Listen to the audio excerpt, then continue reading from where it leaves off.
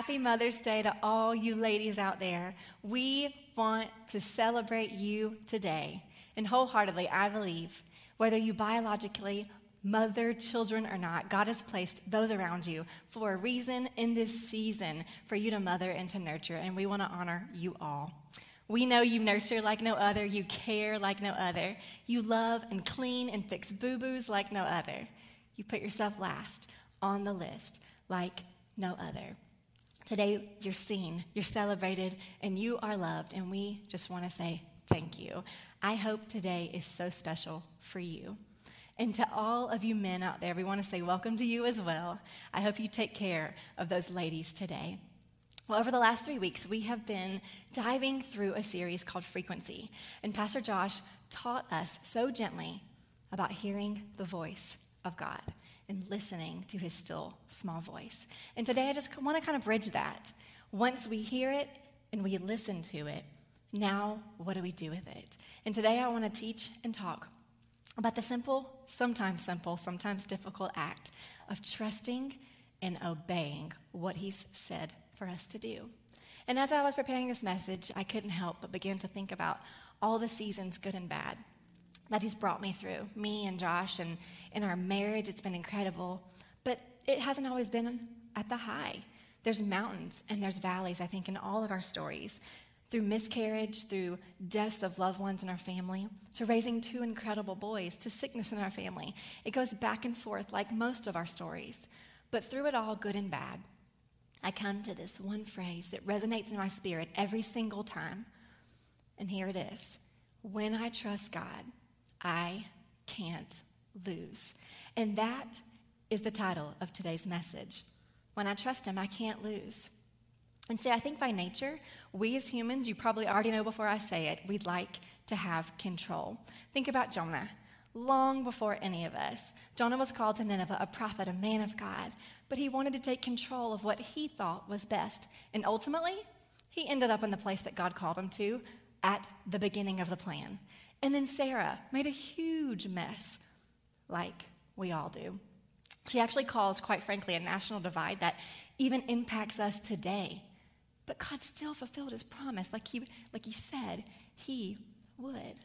They teach us so many lessons about trusting God, but we are no exception to these people in the Bible.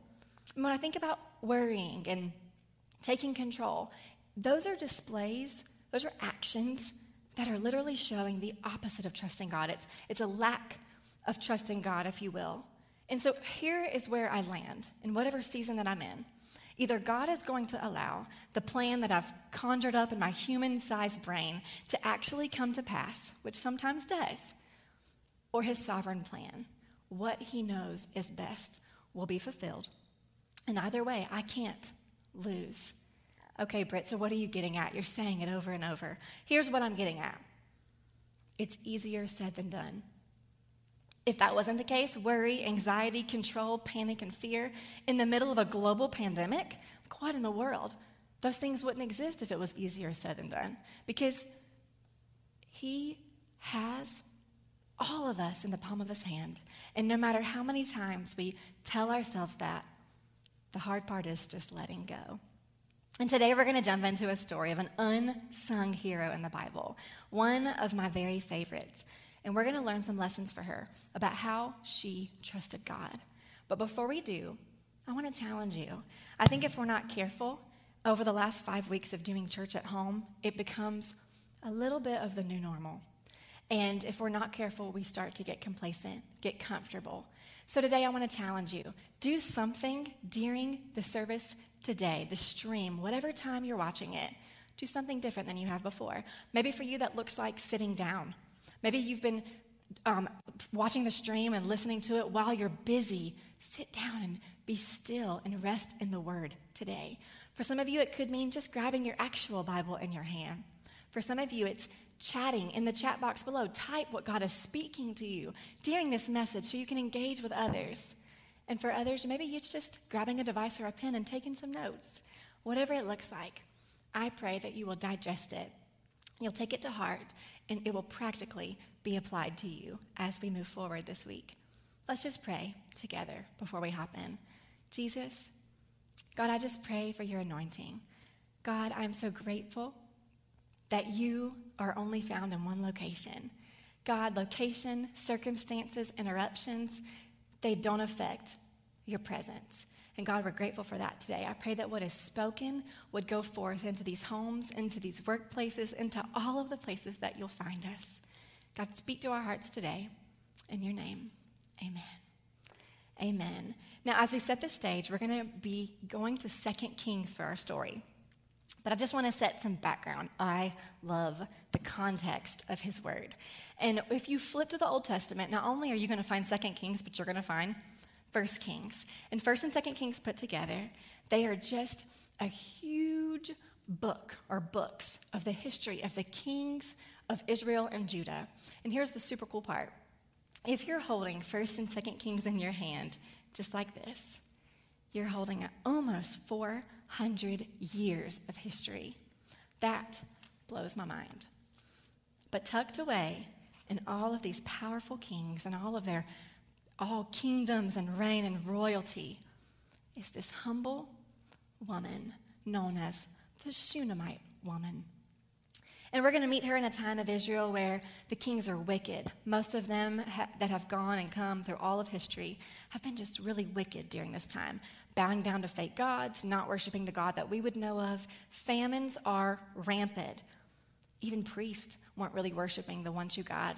And historians believe that through the population, about 7,000 people were left who hadn't actually bowed down to a fake God.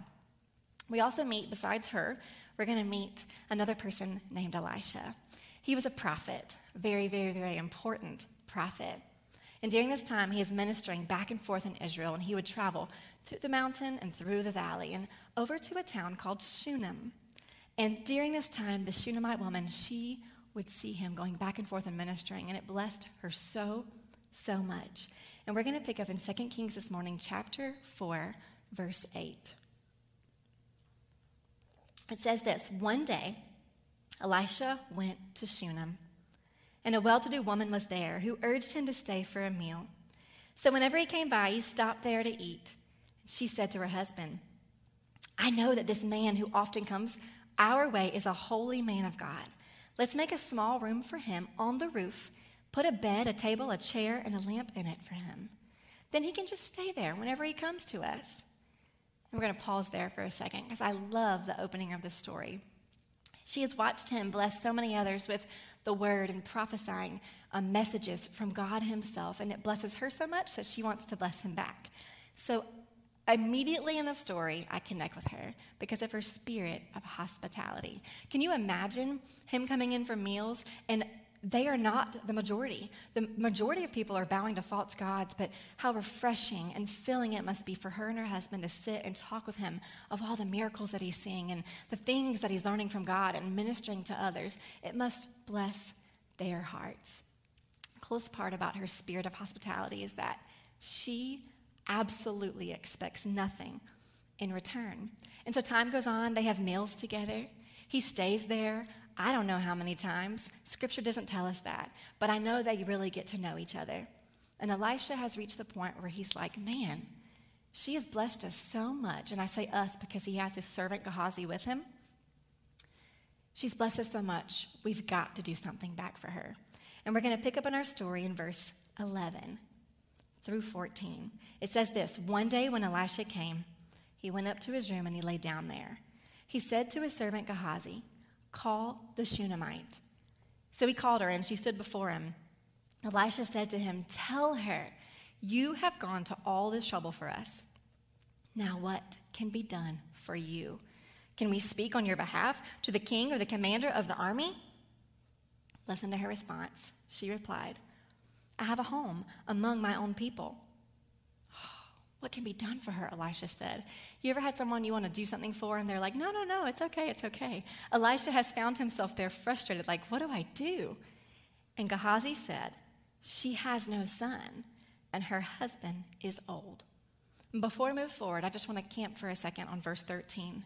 Her response is going to lead us into point 1 today. She said back to him, "I have a home among my own people." The Message version, I love this. It says, "Nothing I'm secure and satisfied with my family. Point 1 today, trusting God requires contentment. Trusting God requires contentment. 1 Timothy 6:6 tells us, godliness with contentment is great gain. And here's what blows my mind through it all. How many meals have they had together? How many times has he stayed in their house? And Elisha had no clue that inside of this humble woman was a lasting and longing dream, a desire for a baby. And here's what hit me in my studying.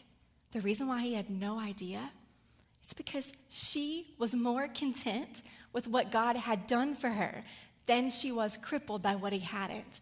And my question today is just, how do you walk on your journey? Day to day, day to day. Is it ever good enough? Is where you are and what you have ever good enough? Are you content? Are you grateful for the goodness in your life today? Are you more concerned with where you could be or where you wished you were? She's focused on what matters in the now, and she's trusting God for the rest. And here's where our equation comes in. We've reached the moment where she can't lose. She knows that God knows what's best for her, and she can't lose. God knows what's best for you. When you say that, when you believe it and you trust it, you can't lose. Hebrews 13:5 tells us, be content with what you have because God has said, I will never leave you. I will never forsake you. And you guys, no matter where you find yourself today, if we typed in the chat, we would all be in different seasons all over the place. Sickness, job loss, we're in the middle of COVID-19. Everything looks different for all of us right now. Finances could be all over the place. Anxiety could be rampant in your home. All of these things affect our relationships with our loved ones. It could be chaos. You could feel like life is honestly falling apart. But I want to encourage you. Growth and strengthening, they are found in the waiting. They are found in the waiting, not in the worrying. He sees you. He's with you. He is fighting for you. But you have to be content with where you are for his plan to come to pass. We've got to be content and trust him, for his promises never fail. Amen? And we're going to pick back up after he has just realized from his servant that she doesn't have a son. And let's go to verse 15 and 16. Then Elisha said, call her. So we called her, and she stood in the doorway. About this time next year, Elisha said, you will hold a son in your arms. No, my lord, she objected. Please, man of God, don't mislead your servant. And I don't know if you're as shocked as I am by her change and her tone of voice, but verse 16 really hit me. When she said, don't mislead your servant, the Message version says, don't play games with me. And her tone changed in this moment because Elisha has just mentioned the impossible. And how many of you know when we get to something in our life, when it looks like there is no light at the end of the tunnel, it's impossible. That's when we are making room for God to do what only he can do. And a year later, are you surprised? She's holding a son in her arms. God fulfills his promise. Of course he does. But trusting him requires contentment. And the story goes on, and I'm going to paraphrase just for a few moments as we go. And don't hate me because it's going to go on a little bit of an emotional roller coaster. But we're going to flash forward 7 years. Around 7 years old, their son is now working in the field with his dad and all of their servants. And he's working like any other normal day. And all of a sudden, out of nowhere, he begins. The scriptures say that he is screaming, my head, my head. And he is in severe pain in his head. And his father yells at the servants, please hurry, get him to his mother. See, moms, they need us with their boo-boos and they need us when they're sick. And just like that in the Bible, he calls the servants to get the boy to his mom. And I would love to say that he was all better and they got a Band-Aid and everything was good. But unfortunately, as she held him in her arms, she tried her best, but he passed away by noon that day. And her response here is going to lead us to point 2. She picks up her dead son in her arms. I can't even imagine. I'm just going to cry thinking about it. But she carries him, and she does not go and prepare for his burial. She gets him, and she goes upstairs, and she lays him on the bed of Elisha. upstairs in the room that she had prepared. And she runs down the stairs, and she's not preparing for a burial. She's getting ready for a resurrection. Amen. And point 2 today is that trusting God requires confidence. It requires confidence. She is confident in the power of her source, the power of God. And she goes down, I can see it now, and she's yelling at her servants, hurry, get the donkey ready, I've got to go. And her husband comes up and he's like, what's going on? What are you doing? And she says, I've got to go find the holy man. And he says, why? It's not the Sabbath, because traditionally she would go to listen to him, Elisha, on the Sabbath. And the Message version says, don't ask me any questions. I love that. Don't mess with a woman on a mission, right, girls? And in verse 27, she's gone, and we see that basically Elisha and Gehazi spot her. I can see from across the valley. And she's coming up. She actually said in Scripture to the servants, don't you slow down unless I tell you to. And Elisha spots her coming along, and he tells Gehazi, go and meet her. Something must be wrong. That's the Shunammite woman. And Gehazi gets to her, and in one foul swoop, he's like, is your family okay? Are you guys okay? She doesn't even take a breath. Zooms right past him, kind of just saying, we're good. Because nothing was going to stop her from getting to the source of her miracle. And as heartbreaking as it is in this moment, I can't even imagine the tragedy and the heartbreak in her life at all. Can't even wrap my head around it. She gets off her donkey, and in verse 28, it tells us that she falls at the knees of Elisha. And here's what she said. Did I ask you for a son, my Lord? Didn't I tell you don't raise my hopes? And I was kind of taken back when I read this. Like, wait a minute. Her confidence is failing her. But then it hit me, no. Her confidence isn't failing. She's just found herself in a moment of vulnerability. And that's where God hits the stage. You guys, he didn't promise us a life without trouble or pain. But if we let him, he will use it. It will not be wasted. In John 16:33, it says, I have told you these things so that in me you may have peace. In this world you will have trouble, but take heart. I have overcome the world. Through our troubles, we have to be confident in our source. He is our source for hope, joy, guidance, provision. Confidence lets God write your story and my story. But how many of you know we have to be vulnerable to pass the pen? Vulnerability says, God, it doesn't look like I planned, but I trust you. It doesn't feel like I thought it would, but I trust you. I don't understand, but I trust you. God, I didn't mark a pandemic on my OCD plan calendar, but I trust you. See, he doesn't cause life's interruptions all the time, but he won't waste them either. What are you learning through the season that we find ourselves in? How will you be different when it passes? And you know it will. Are you trusting him? Are you growing right now? It takes guts. It takes confidence to say, I surrender my plan for yours. You know what's best for me. I release the need to know. It takes confidence to do that. And as we paraphrase a little bit to the end of the story, Elisha stands, and he obviously realizes what has happened. And by the end, all three of them make their way back into the room with her son. First, Elisha's in there by himself, and he lays on the boy and he prays. And the boy's body gets warm, and he begins to breathe. And as a mother, every time the story gets me, I don't know why, it's so horrible, but he opens the door, and just the relief that she must feel as she sees her son standing there. But all along, she was confident. She was confident in her source. And the power of God is seen in this moment. And have you noticed at all that Elisha has had meals with her and her husband, who knows how many, has stayed in her home, has ministered to them so many times. He's now raised their son back from the dead. And we never know her name.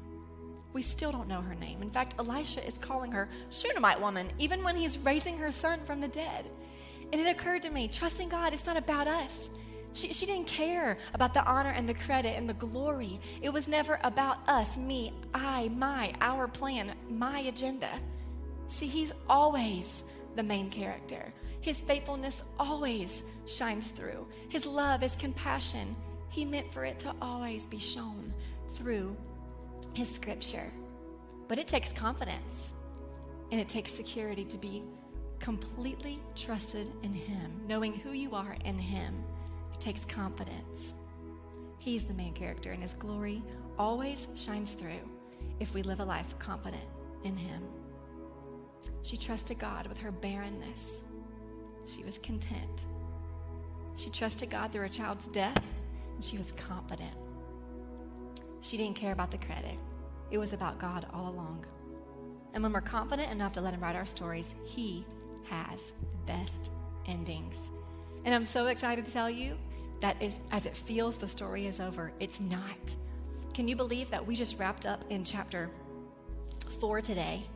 And chapter 5 keeps going, and chapter 6 keeps going, and chapter 7 keeps going.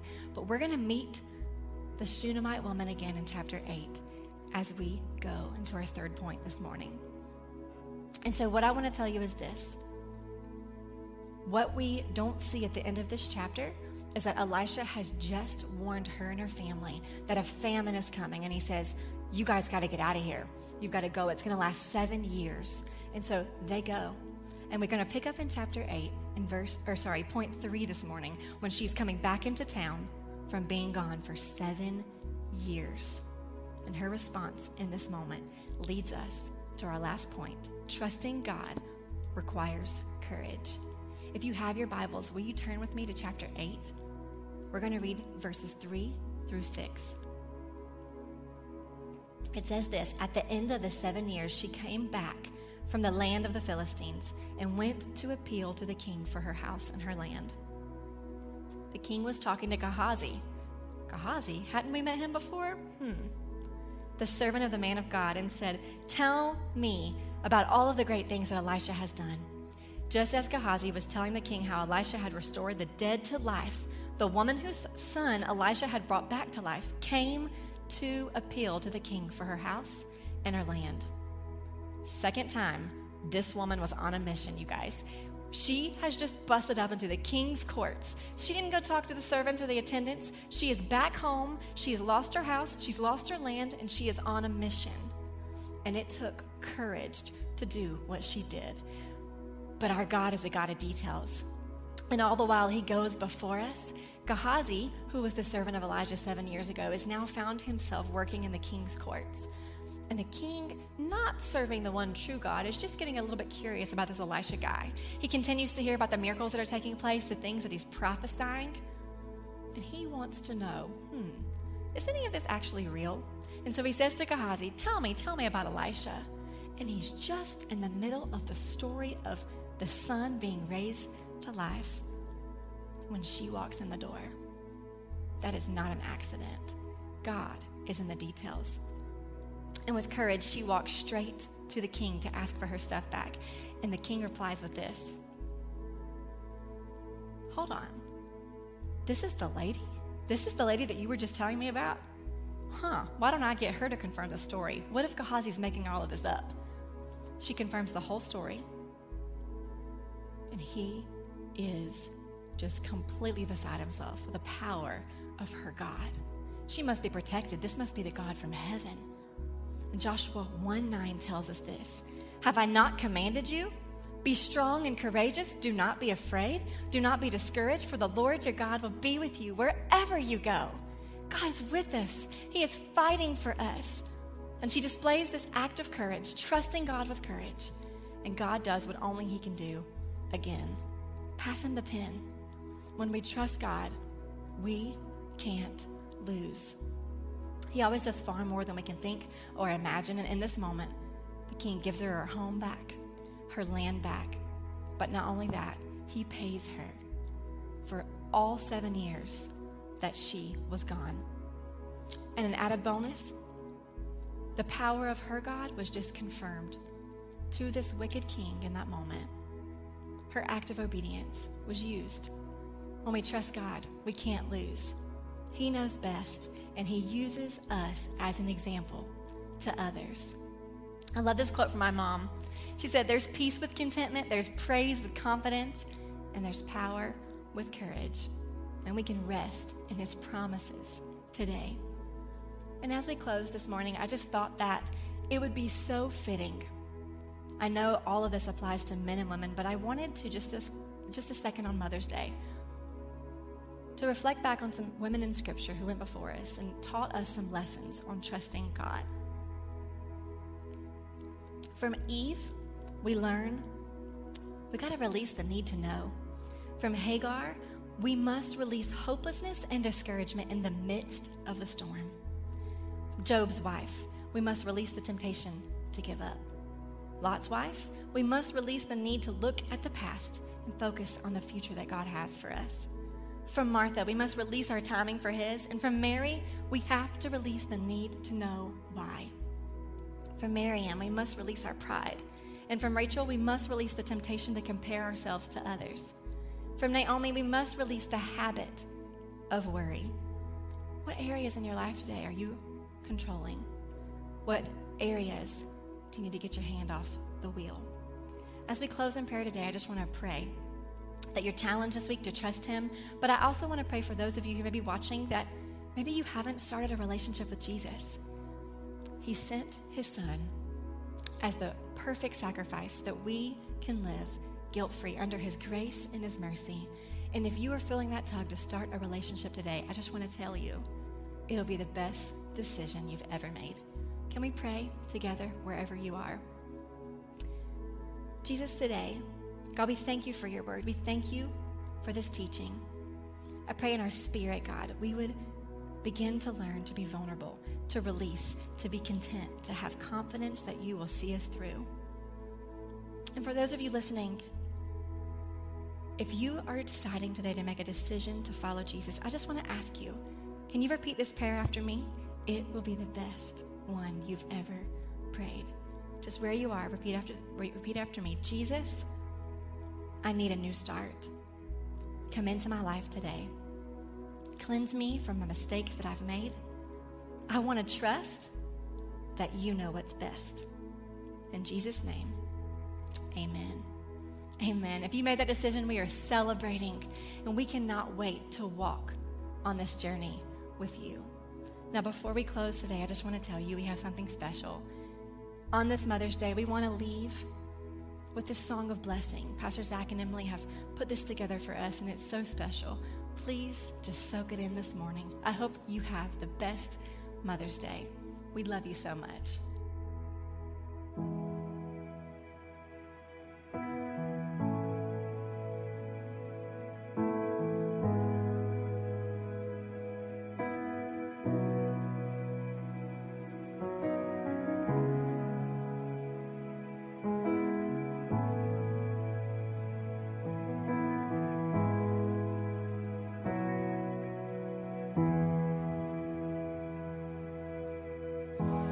Lord bless you and keep you, make his face shine upon you, and be gracious to you.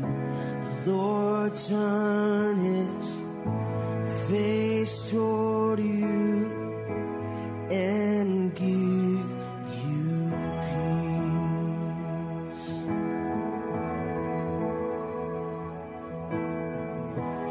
Lord bless you and keep you, make his face shine upon you, and be gracious to you. The Lord turn his face toward you and give you peace.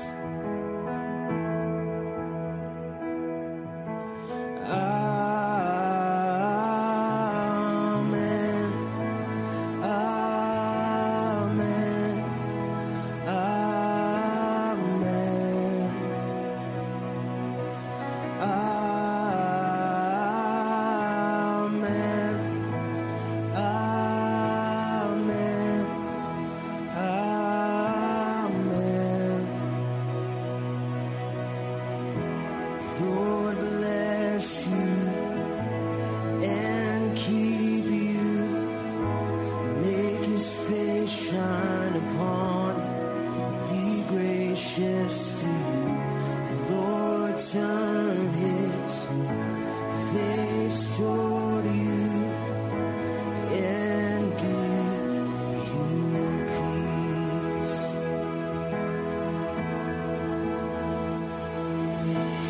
Amen. Amen.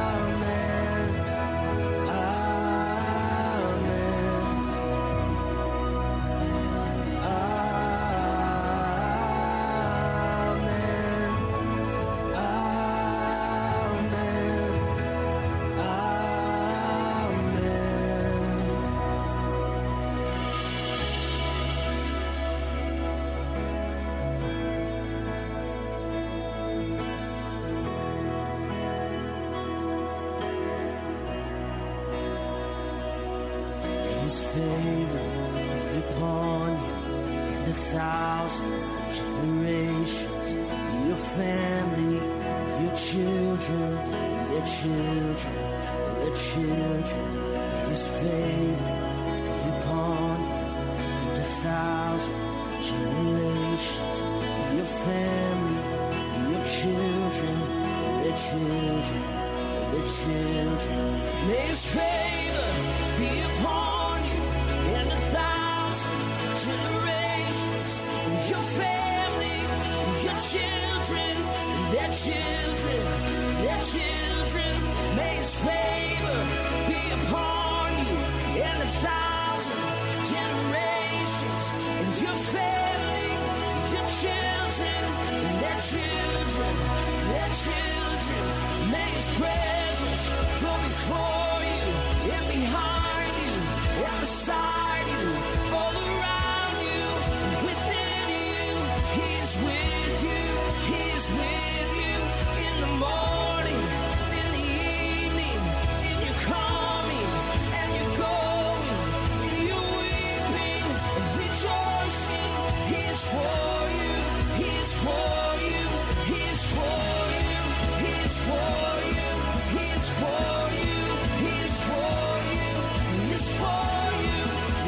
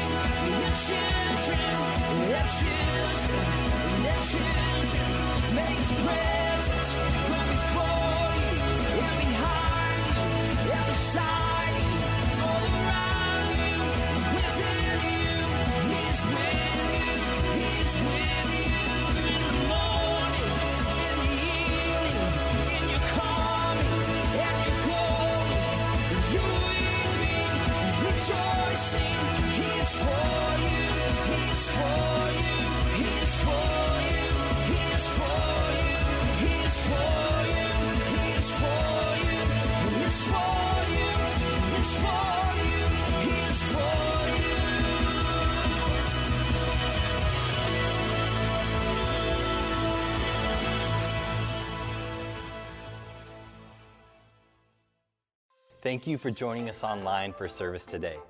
If you have made a decision to follow Christ, let us know by filling out a digital connection card, and one of our pastors will help you take your next steps. And also, don't forget to join us for Growth Track today following the 10 a.m. service. The Zoom link can be found in the service description.